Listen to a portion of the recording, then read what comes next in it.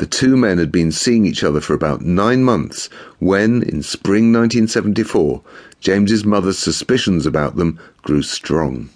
A much more committed Christian than her son, she turned to the rector of the parish, Canon Derek Landreth. He called the two men in after church one Sunday, and, aware not only of the social stigma but the criminality of their relationship, they denied everything. But James's mother persisted. She was very anti-gay. She thought she was doing the right thing, so-called protecting me. In one sense I understand it, and in another I don't.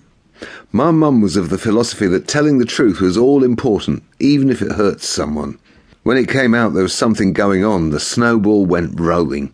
I was pushed into a corner. 2 days later, James went back to the rector and told him the truth. Though it was after midnight, the rector sought advice from a particular parishioner. The rector called a policeman who was a member of the congregation and asked him what he should do, Peter later told Time Out. Of course, the policeman told him to turn us in. If you ask a fisherman whether to eat fish or meat, he'll tell you fish. If you ask a policeman about a so-called crime, he'll tell you to go to the police. The rector took James to a police station, where he was questioned, medically examined, and locked up for several hours. Being treated as a criminal was an ordeal unlike anything he'd experienced before, and this young man, pressured from all sides, frightened and isolated, told the police everything. The next day, a friend of both men contacted Peter and explained the situation. Peter immediately rang his solicitor and then the police, arranging to go in that evening at 8:30. But at 7:30 the police arrived at Peter's house, threatening to smash their way in.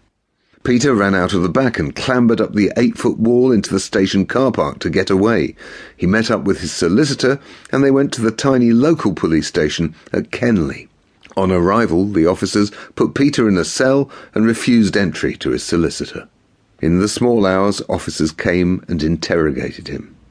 After a further 3 sessions during the night, at 5:30 a.m, he was transferred to Croydon Police Station. He was put in front of magistrates later in the day, who remanded him in Brixton Prison.